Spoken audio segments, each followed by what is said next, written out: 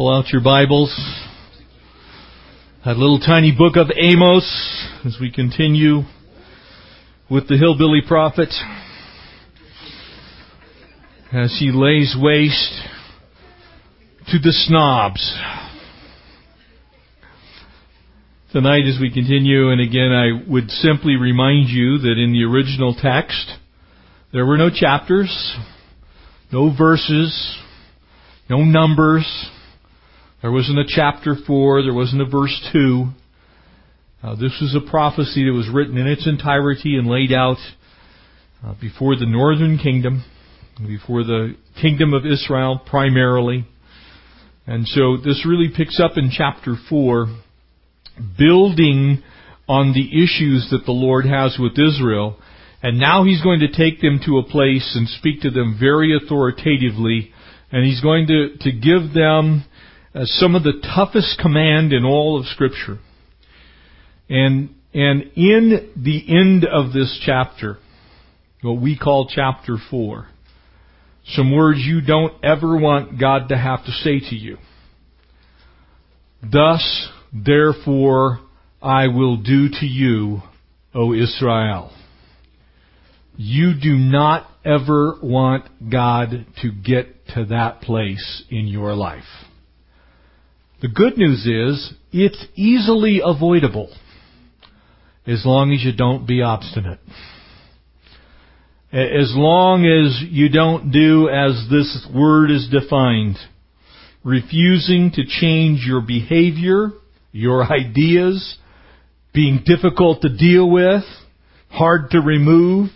It goes on to say in a full definition, perversely adhering to an opinion, purpose, or course in spite of reason, arguments, persuasion, not easily subdued, remedied, or removed.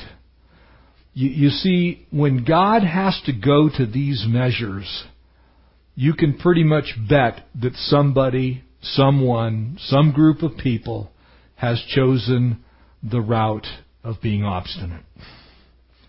Looking God in the eye and saying, I ain't budging. Hearing the word of the Lord and saying, not going to do it. Knowing what God's word says and refusing to believe that the Lord actually means what He says. And so tonight, Amos chapter 4, a message that I think should encourage you if you're doing what God wants you to do. If you're not, it's going to challenge you. And so tonight, we'll pick up in chapter 4, and let's pray. Father, thank you. Lord, thank you for your grace when we are hard-headed.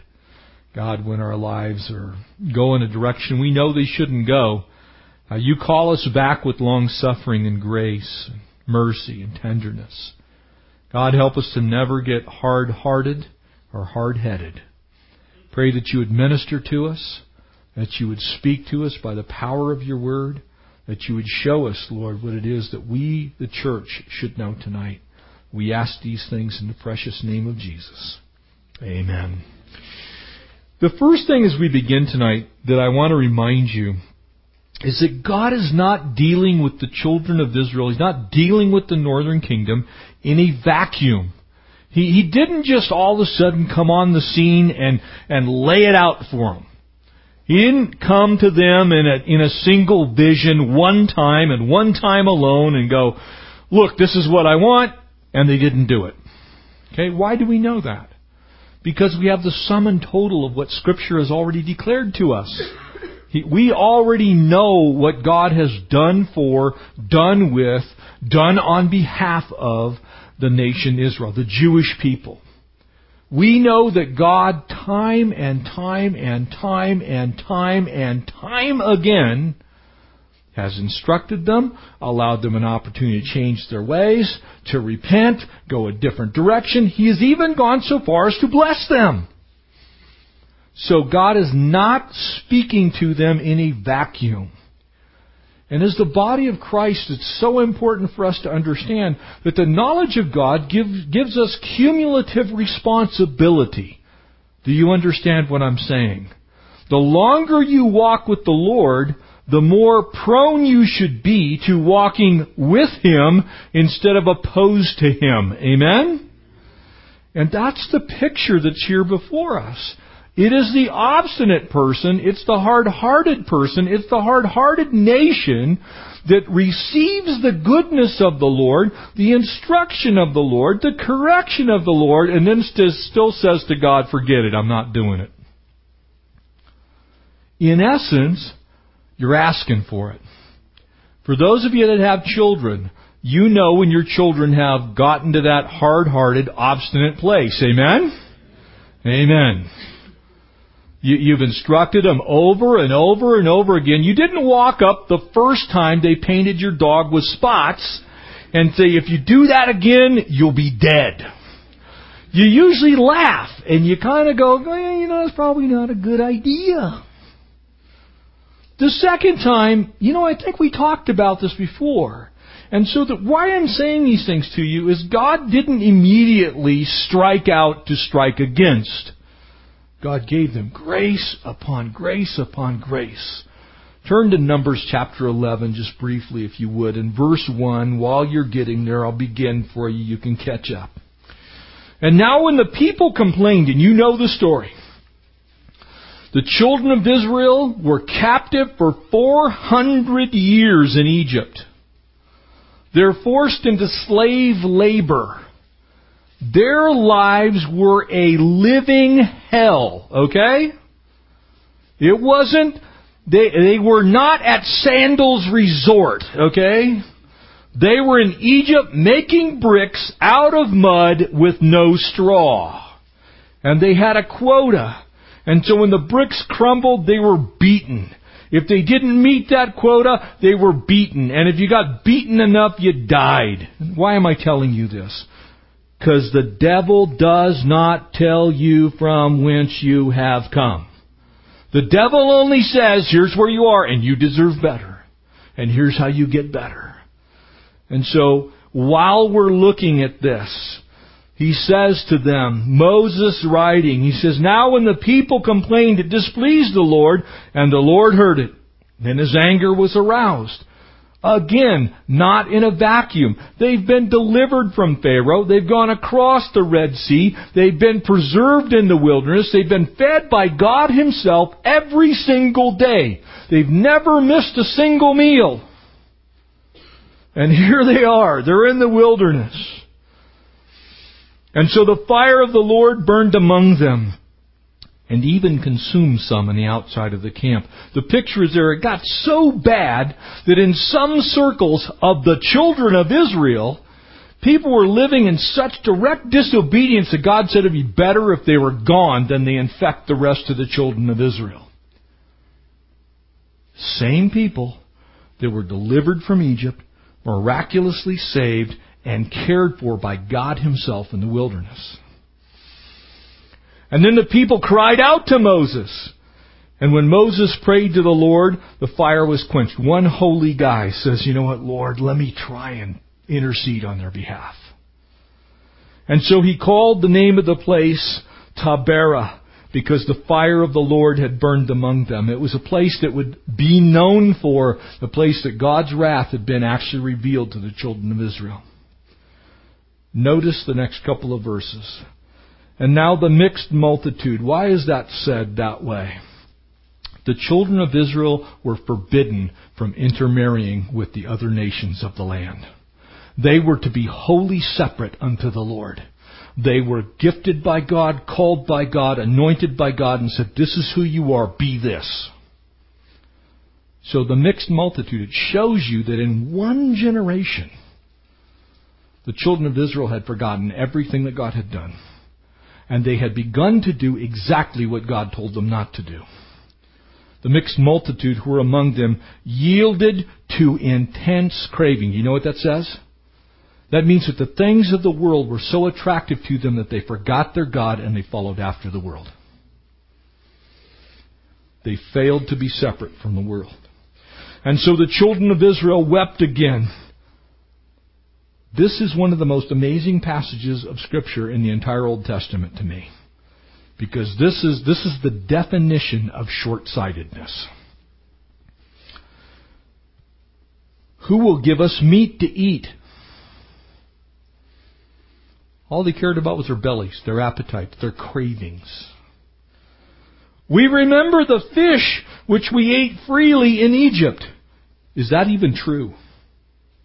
It's not even actually true. It was true for some, but certainly not for all. The cucumbers, the melons, the leeks, the onions, and the garlic. But now our whole being is dried up. That means that they thought life was a living hell. And there is nothing at all except this manna before our eyes.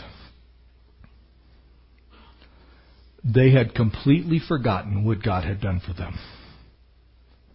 They had gone so far as to actually accuse God of bringing them to this place for the very purpose of destroying them.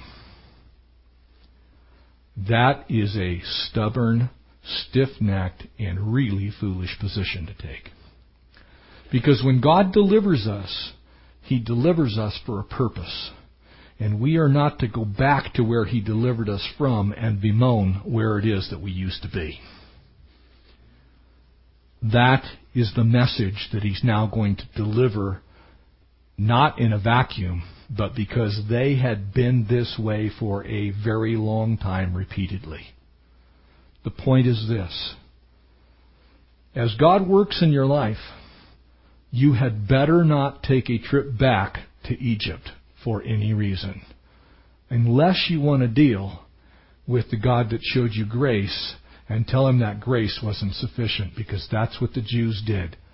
All we can see is your lousy, stinking, rotten manna. Why do I say it that way?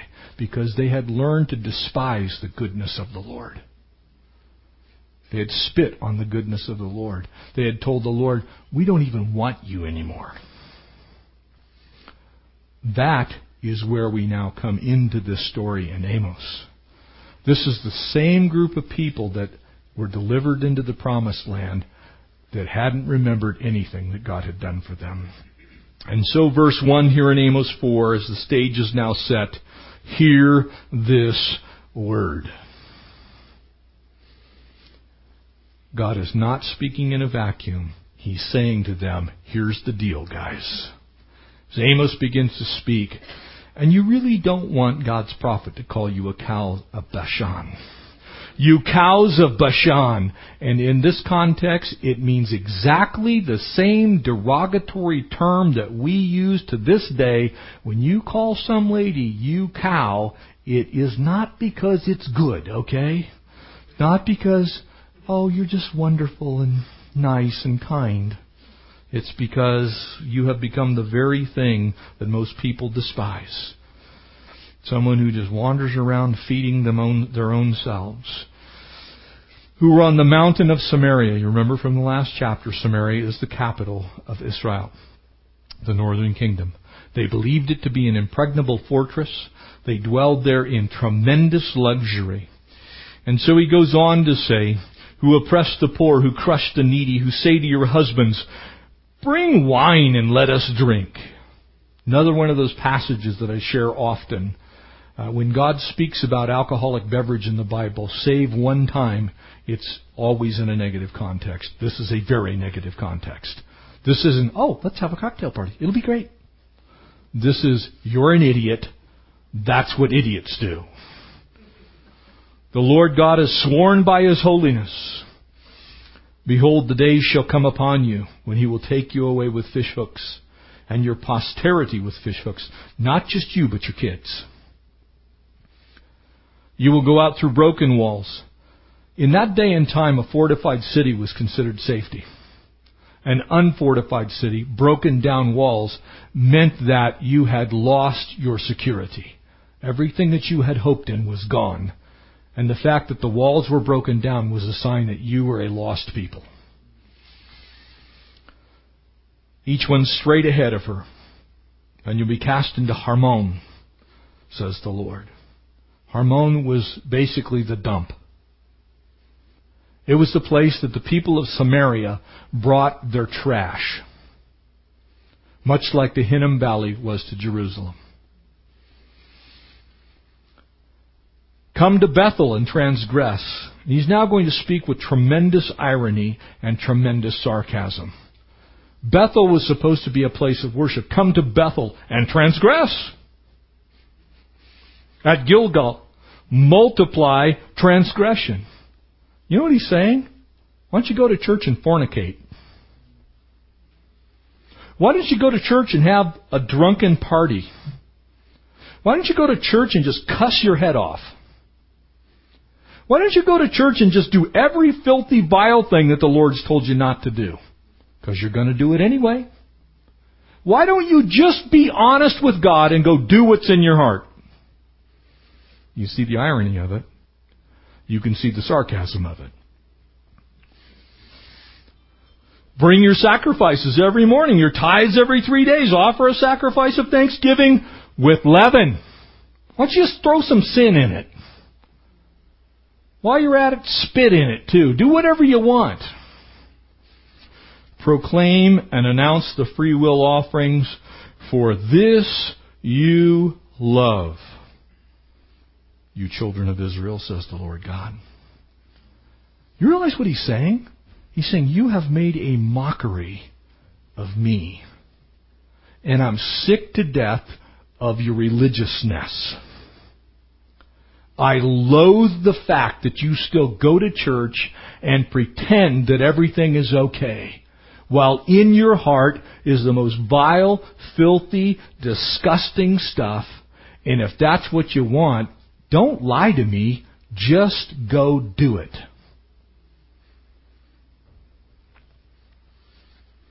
The cattle of Bashan were renowned for their fine appearance. They are very similar to our Brahma cattle that we have here. Beautiful. If you know about cows, they are one of the most beautiful cows that are on the face of the earth. Very large, round eyes, very fine skin. They were beautiful. But they were still cows. And if you know anything about cows, they are not the most sanitary of animals. They're kind of pretty happy rolling in their own filth, actually.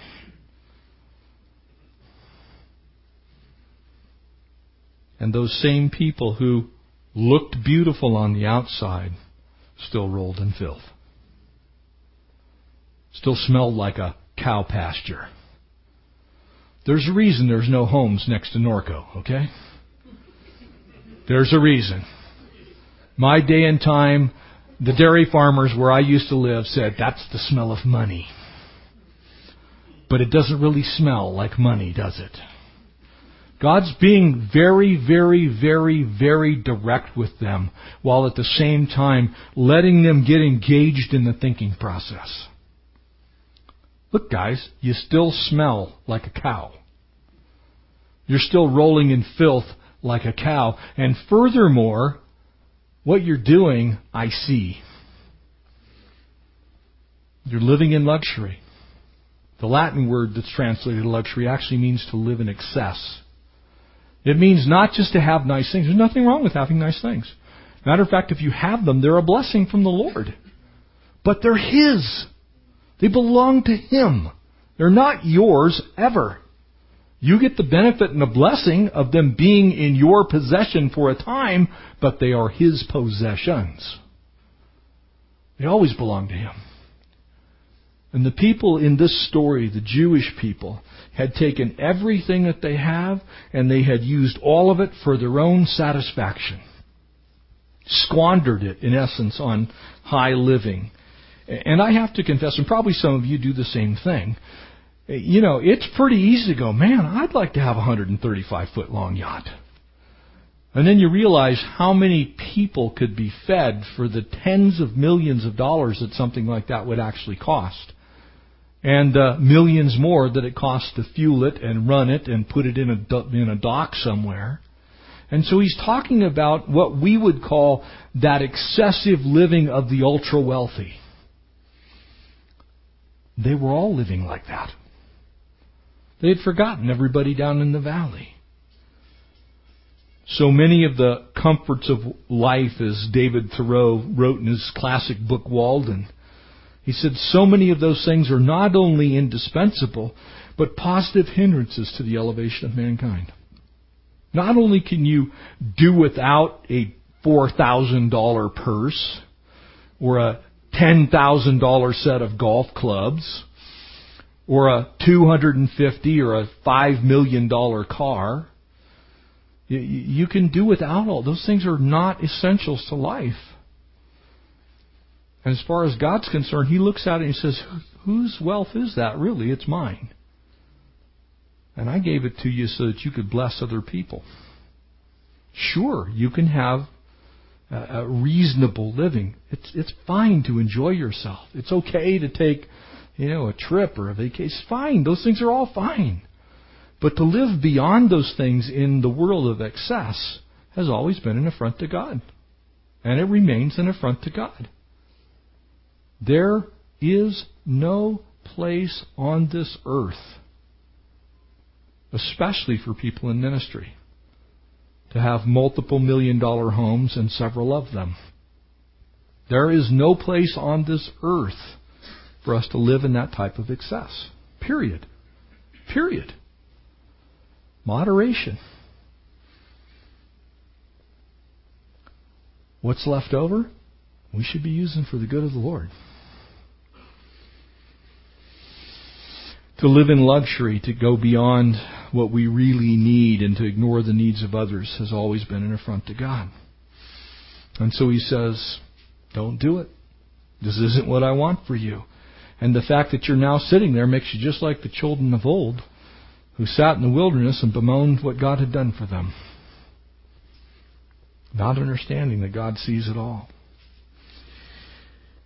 You see, what was really going on was they were living in hypocrisy. Kind of this irony that He's using. You see, Bethel was a special place to the Jewish people.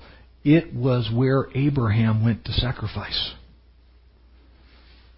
At one time, the Ark of the Covenant was kept at Bethel. It was the site of the king's chapel in the day of Amaziah. Read Judges.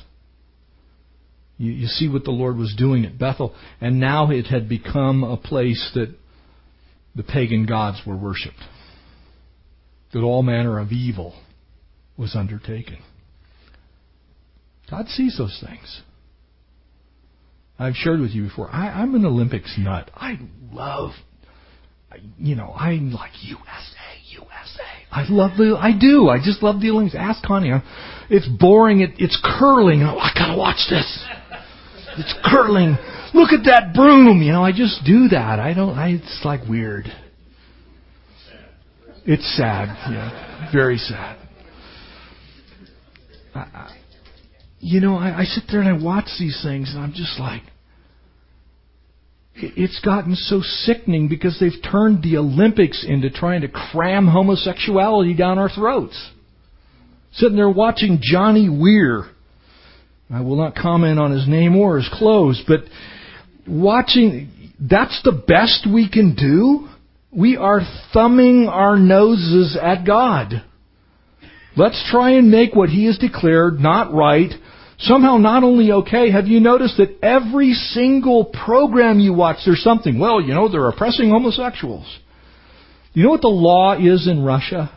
The law in Russia is, if you are under 18 years of age, no one can talk to you about homosexuality. That's it. They don't beat, they don't jail, they don't do any of that to homosexuals. It's a lie. And the reason I'm telling you this is where our world's going. The same place. It's like, God, this is what you said, but we don't care. We're going to do what we want anyway. We're going to oppress the actual real poor, and we're going to make issues out of stuff that you actually have the other opinion on. On the surface, it looks like it's good. But the heart's wicked. The heart's wicked. And instead of them turning to the Lord, they're turning from the Lord. A very dangerous place. And I want to tell you something. This may shock you. If your heart's not right, your sacrifice means nothing. He's saying, don't bother to bring your sacrifices to me when your heart isn't in it. It means nothing. God doesn't need our money. God doesn't need our time. He doesn't need our possessions. He doesn't need us. He wants us out of our own hearts to worship Him in those things. And what they were doing is saying, well, we'll just go down and we'll sanctify our sin by going to church. Do you hear what I just said? We'll sanctify our sin by going to church.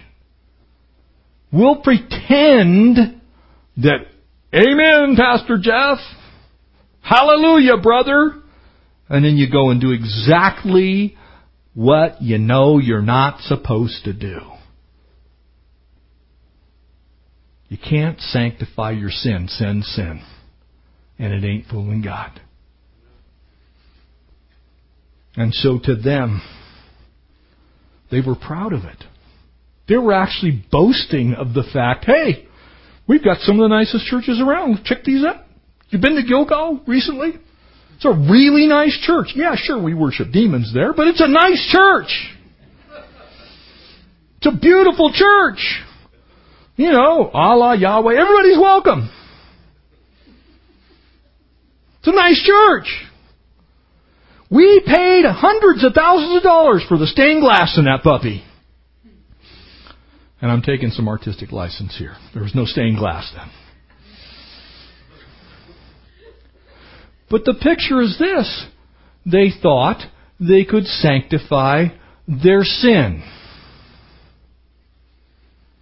God saw right through it. And so He sends Amos to them. They bragged about their free will offerings. They lived in complete hypocrisy. It's easy to join a nice, happy, religious crowd. That's why some of the most prosperous churches on the face of the earth are some of the most dead churches on the face of the earth. There is no work of the Spirit of God in them. There's no holiness. There's no attention to a personal relationship with Jesus Christ. What there is full buildings, full of people who go to church on Sunday and then don't leave the parking lot before they're thinking about exactly what they're not supposed to be thinking about and doing.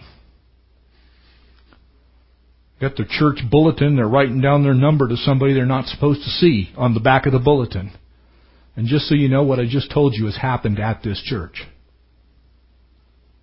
Because I got the bulletin back from the husband whose wife it was wrote the note. The back of the bulletin had her number on it. And it was handed to another man. Didn't fool God. Didn't fool God. Back then it was, how do I feel about this? How do I feel when I go to church? Let me tell you something. If you feel good every time you come to church, I have missed my calling. Okay? Because there's a lot of things in the Bible that don't make me feel good either. Like, oh man, I got some growth to do in that area. It's me too. It's me too. If you're looking to feel good, you need to rethink why you're here.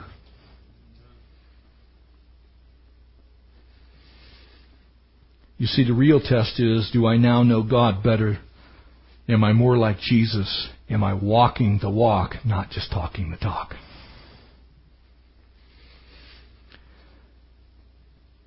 Sometimes it's easy to get people involved in stuff, but when it comes down to their personal heart, where they're at with the Lord, they're still far from the Lord. That's where that obstinance comes from. And there are a lot of good things that we could be engaged in that don't have anything to do with us being disciples of Christ.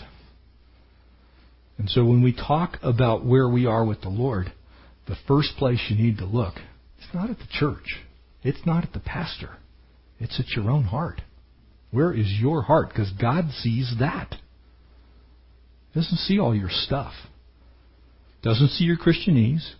He doesn't see the stuff in the lobby to where you go, oh, amen, brother, so good to see you. I hate your guts, you rotten dog. I can't believe you. Why they even let you in here? God sees that part, okay? He's not fooled. And because of being obstinate, the Lord says, you want it, you got it. And we're stuck in those sinful ways. And so verse 6, we pick up the remainder of the chapter.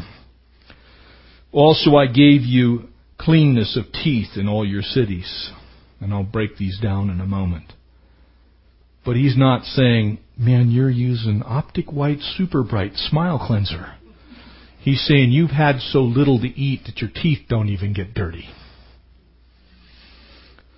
Lack of bread in all of your palaces. And yet you have not returned to me. Notice what he's saying here. He says, look, guys, I've been challenging you all the way along. At times when you've misused me, when you've spat on me, when you've done what I've told you not to do, I have actually been gracious to you. And there have been times when, look, I could have done worse, but I didn't. So you went hungry for a while. We'll take the rest of these. And look at this like he's kind of rolling this whole thing off his tongue at once, and I believe he did. Those things belong to the Lord. And I also withheld rain from you. And when there were still 3 months to the harvest, I made it rain on one city. He says, I even took your harvest that was supposed to come in and I destroyed it. Because if it rains too late in the crop cycle, it kills it, doesn't it? The fields get soggy, the crop's gone. I withheld rain from another city while I put it on one. One part was rained upon, and where it did not rain on the part, it withered. I even did some good in some places that were true to me. In 2 or 3 cities they wandered after another city to drink water, but they were not satisfied. And notice this, you're going to see it several times, 4 times here. Yet you have not returned to me, says the Lord. I blasted you with blight and mildew. When your gardens increased, your vineyards, your fig trees, your olive trees, the locusts devoured them, and yet you have not returned to me, says the Lord. I sent among you a plague after the manner of Egypt. He even reminds them of Exodus 11, Numbers 11. He says, look, here's what's happening. I did these things to get your attention. I sent plague among you after the manner of Egypt, and your young men I killed with the sword. Along with your captive horses, I made the stench of your camps come up into your nostrils, and yet you have not returned to me, says the Lord. I overthrew some of you, as God overthrew Sodom and Gomorrah. He says, look guys, I wasn't playing. I meant what I said. What I did because, yes, it's an abomination to me. And he says to them, and you were like a firebrand plucked from the burning. He says, you guys had nothing left. A firebrand is a stick upon which the end is burning and the flame is actually out, but you can wave it around. You know, us guys do that at the campfire at night. We like to write our names in the sky. That's a firebrand.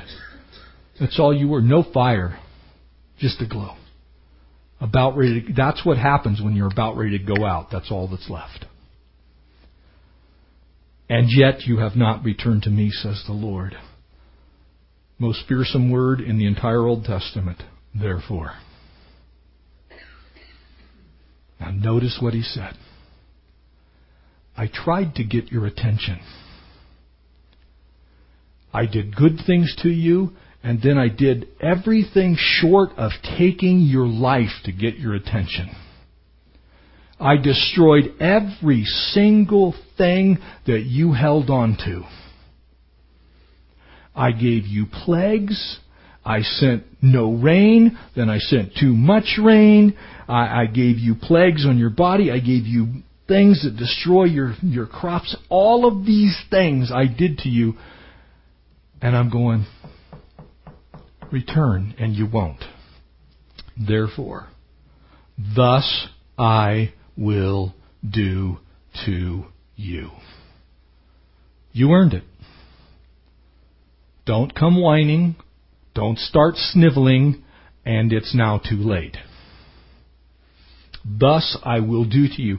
In the Hebrew language, the statement is imperative. There is no second chance now. It's very similar to when you take your last breath. You do not get a chance to repent while you're waiting in Sheol for the great white throne judgment. It's over.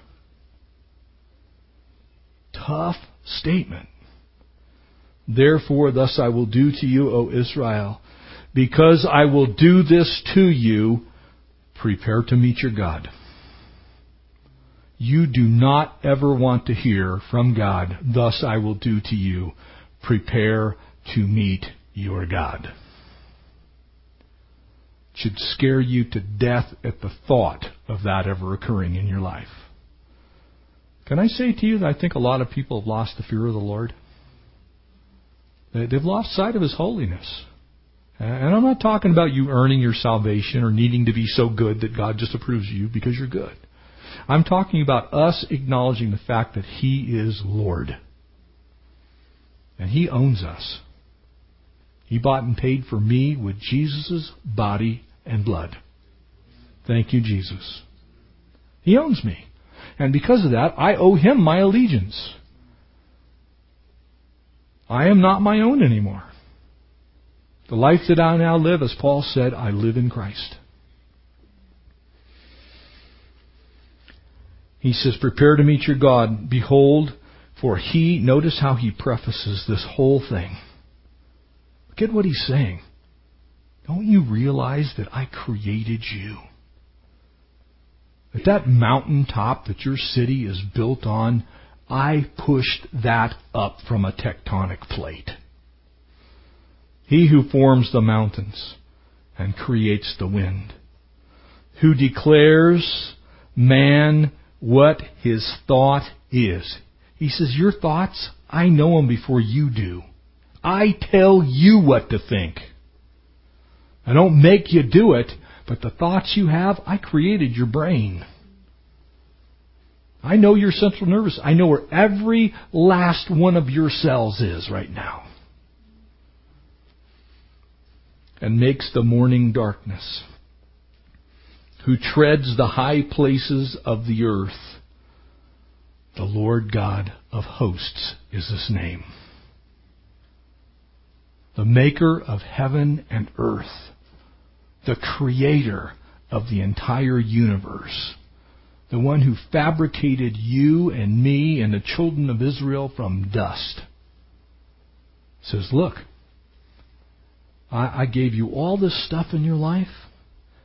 I gave you even the penalty of it and then brought you back time and time again. The reason this is repeated, yet you have not returned to me, is because it wasn't the first time. It wasn't the second time. It wasn't the third time. It wasn't even metaphorically the fourth time. It wasn't the 6th or the 10th time. It wasn't the 900th time. Time and time and time again, so deep and pervasive, so obstinate were they, that every time it happened, they said, forget it. We're going right back to the vomit. Vomit's good. God's bad. And so He's saying, have you forgotten what I did for you? Okay. You want to stay stuck in your sinful ways? Prepare to meet your God. And His name is Lord God of hosts. El Shaddai Yahweh Elohim. The powerful, mighty Creator God. I don't want God to say that to me. Ever. I do not want to hear those words. And so you can escape it. And we'll get to that next time. How to avoid the woodshed is next week.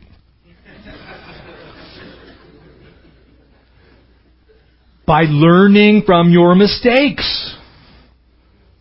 Acknowledging your rebelliousness. Looking at your life and going, you know what? I really don't want to learn that lesson again. Don't be obstinate. When God speaks, do what He says. And you'll never have to worry about this passage coming true in your life. Because He's the upholder of the weak. If you're a bruised reed, He won't break you. He'll mend you. He might bend you occasionally, but He's not going to finish off. And so He says to them, have you forgotten what it is that I've done for you? And it's not, I don't think it's an accident that He uses, by example, Sodom and Gomorrah. Do you remember what they were saying? Oh, He won't do that.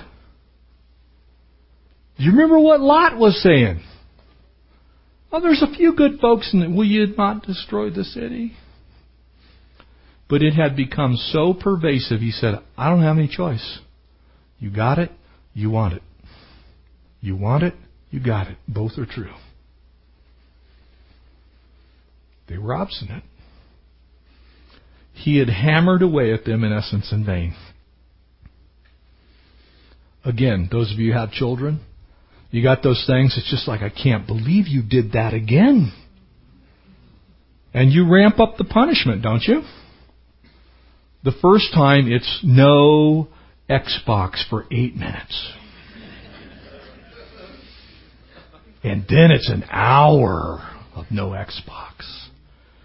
And then you cannot text for a week. Ah! They threaten suicide at that point. No texting, I'll die. How will I know what's going on in my wonderful little universe? You won't. God works that way. He incrementally turns up the heat and He says to us, look, I've told you what I want from you. You need to do it. I am the Lord God of hosts. I call the shots. I make the rules. You do them. Now, before you get the wrong impression, if you're ignorant, that is a different matter. That's not what's happening here. This is not a bunch of people who, I didn't know God wanted that from me. I didn't know that was the standard. He's talking to people who have heard the truth, even walked in the truth to some degree, and then rejected the truth, not once, not twice, but repeatedly, to the point that they had gotten worse than when they didn't know God. You're asking to get a visit from the Almighty. And it's never good. His woodshed has many switches with which He can adjust your attitude. Unrepentant sin is absolutely, categorically spoken of in Scripture. Turn to 1 Corinthians 6.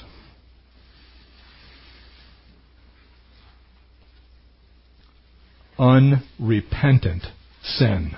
That means pervasive, unrepentant sin. That doesn't mean a faux pas. That doesn't mean a minor failure. That means you know what to do and you utterly refuse to do it. Not throwing out grace here. We're saying when God speaks, He expects us to listen. Verse 9, 1 Corinthians 6. For do you not know that the unrighteous will not inherit the kingdom of God? And people hate this passage of Scripture. Do not be deceived. Neither fornicators, idolaters, adulterers, nor homosexuals, nor sodomites, nor thieves, nor covetous, nor drunkards, nor revilers, nor extortioners will inherit the kingdom of God. And by the way, Romans 1 says the same thing, as does the book of Galatians. Why does God say that? Because He's saying you can't practice sin. You can't practice sin. You can't return to the vomit. You don't get to make your own rules. Nobody ever has. And so when you know what to do, we're obligated to do it. So don't be surprised if He gets out the switch. And ultimately, don't be surprised when He says, depart, for I have never known you. Because if you stay in your sin, you will not inherit the kingdom of God. You may not like that. You may not like the fact that this, along with other passages, are in the Bible. But the fact of the matter is, God said it, and I would be doing a tremendous disservice to the body of Christ. I would personally be in sin if I held a different view. God said it. I believe it. And so, in saying that, the Old Testament and the New Testament say the same thing. You can't live there. You can't stay there and expect God to accept it.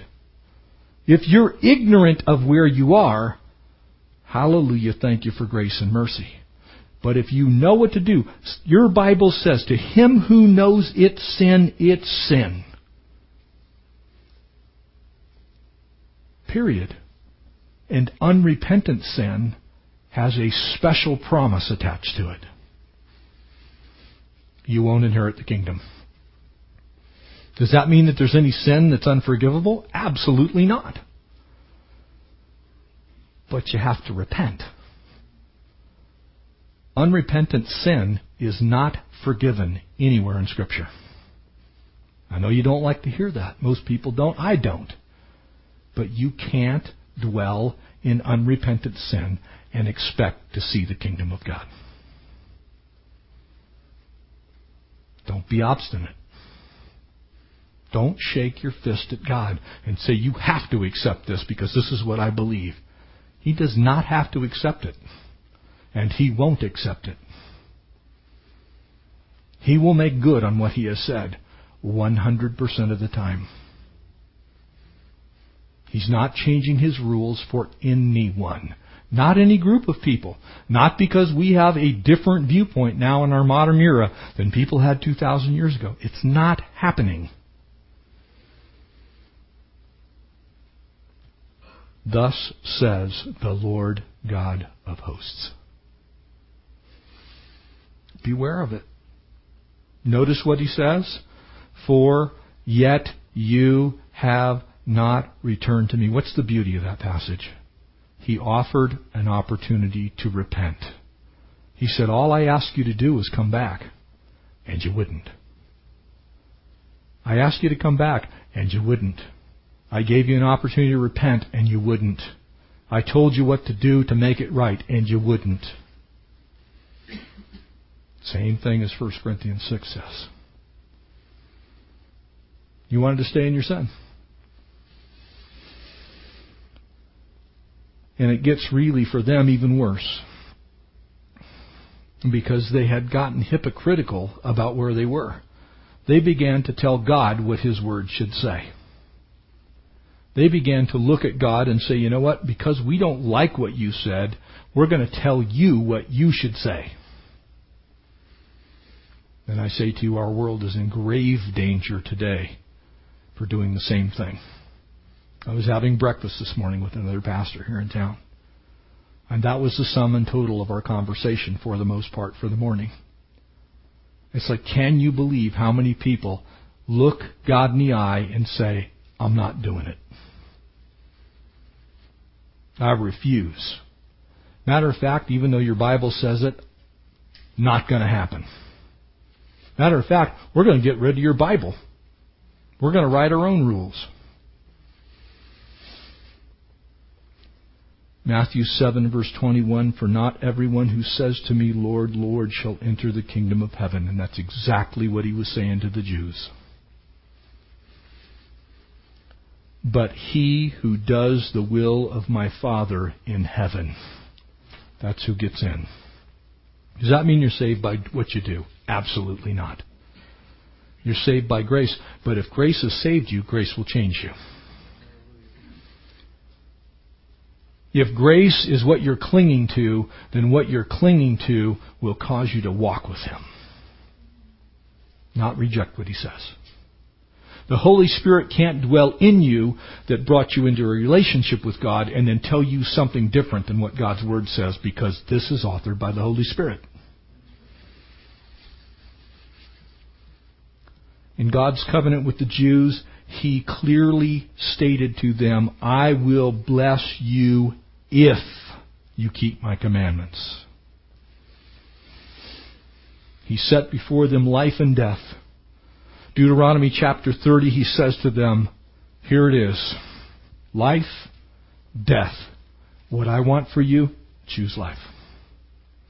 But you have to choose it. The choice is ours. The choice was theirs. But they disrespected him repeatedly. So much so that he actually told them that this would happen. If you want to read the account, it's in Deuteronomy 28. He says, if you do this, if you disrespect me, I will destroy your crops. I will cause it not to rain.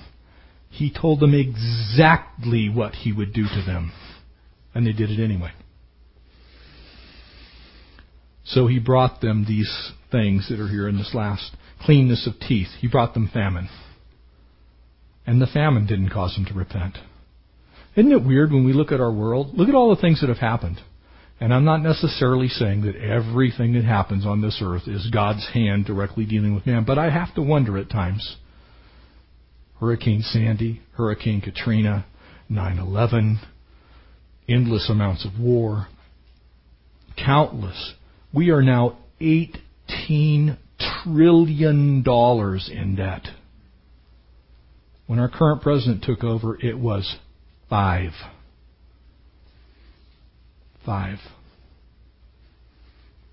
In 5 years, $13 trillion, more than the sum in total from George Washington to George W. Bush, we are in debt in 5 years.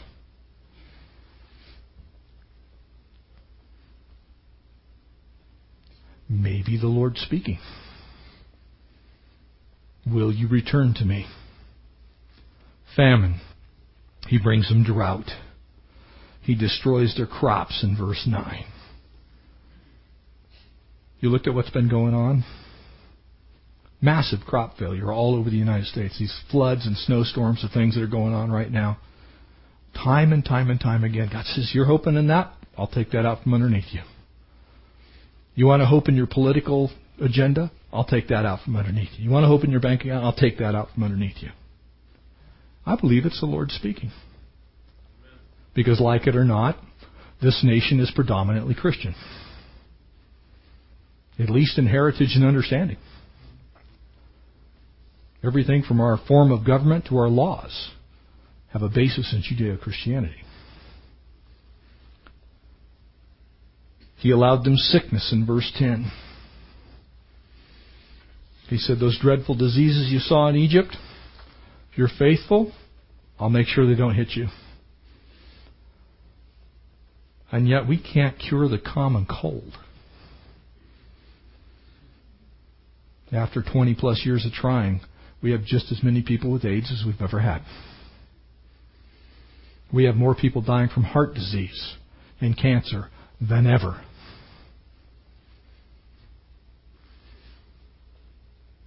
Could it be God speaking? Verse 10, the second half, is interesting to me. Defeat in war. You realize since World War II, we have not won a war. We haven't won a war. We're still actually at war in Korea. Don't know if you all know that. But we are at a state of war still. That's why there's a demilitarized zone. Vietnam, not good. Lost the better part of 60,000 men and women. For what? And then disrespected them on top of that. Gulf War, look at Iraq today. It's going right back into chaos. Could it be God speaking? Catastrophe, verse 11. Sandy, Katrina, snowstorms, ice storms. Just when we're about to crest over the hump, another disaster comes. Could it be that God is speaking? Return to me. Don't keep going that way. Don't be obstinate. I'm over here, not over there. And then finally, the most frightening of all these things, the seventh one, is really the judgment of God.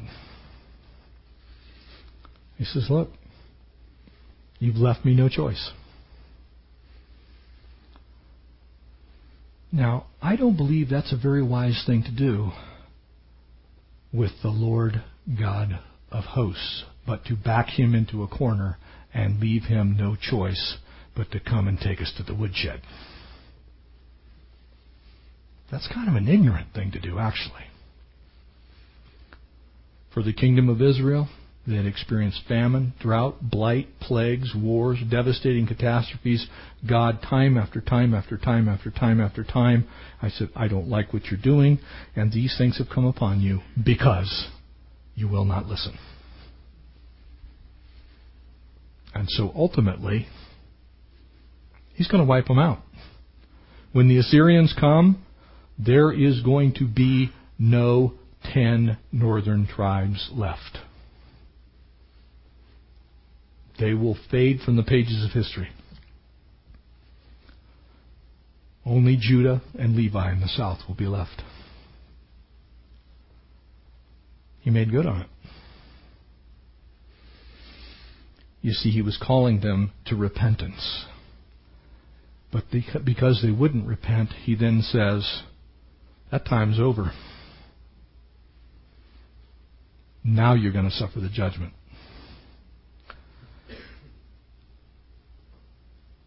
There will be wailing, we're going to see in chapter 5. It ends kind of with a doxology, if you will, almost praise to the Lord in a strange way. When we prepare ourselves to meet God, it changes the way we live, doesn't it? When I live my life so that I'm not afraid of seeing God, I'm not afraid of seeing God. Jesus came back today, not perfect by any shake of the imagination. I want to give you the wrong impression here. But I will tell you this, I'm looking forward to seeing God. Because I have no fear of what He's going to say to me. Because there is no unrepentant, persistent, rebellious sin in my life. None. I'm not walking around in direct disobedience to the things that God tells me I ought to be doing. So I am looking forward to the judgment of God. Because it's going to be at the bema seat in heaven. He's not only going to say, well done, enter in, good and faithful servant, but then for those few things that I've done that have actually been extraordinary for the kingdom, there will be a reward. I'm looking forward to that day. So the choice is ours. Live for Him, die to ourselves, receive the reward. Live apart from Him, please ourselves, live apart from Him. Now, to me, that's not a tough choice. As Paul said, I count it all as lost that I might gain the excellency of my Savior Christ. Whatever it is you give up, it'll be worth it. Whatever you have to forsake, it'll be a great trade. You see, because only He can turn the dawn into darkness. Only He can tread the mountains. Only He is omniscient. There's nothing we can hide from Him. And He is the Lord of hosts. The armies of heaven are His. And He's coming back one day. And when He does, He's coming back to defeat sin finally. And with finiteness. Completeness. You want to be on the right side of that coming. You want to come back with Him from heaven. You do not want Him coming to fight you.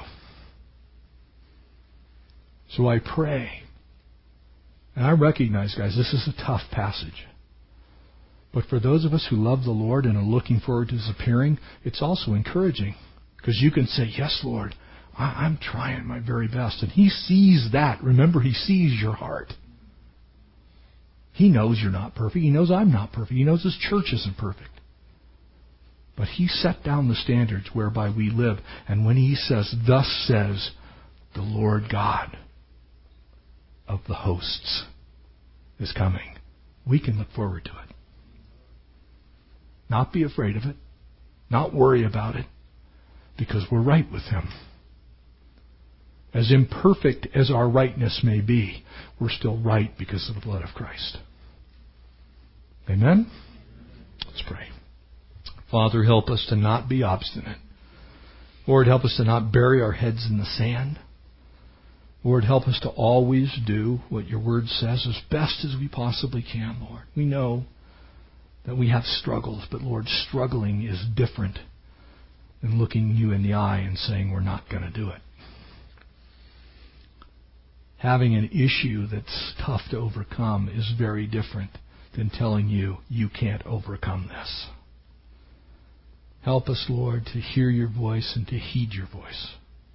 We bless you. We honor you. We give you our lives. Take our difficulties, Lord. Take our difficulties and help us, Lord. We need you to help us.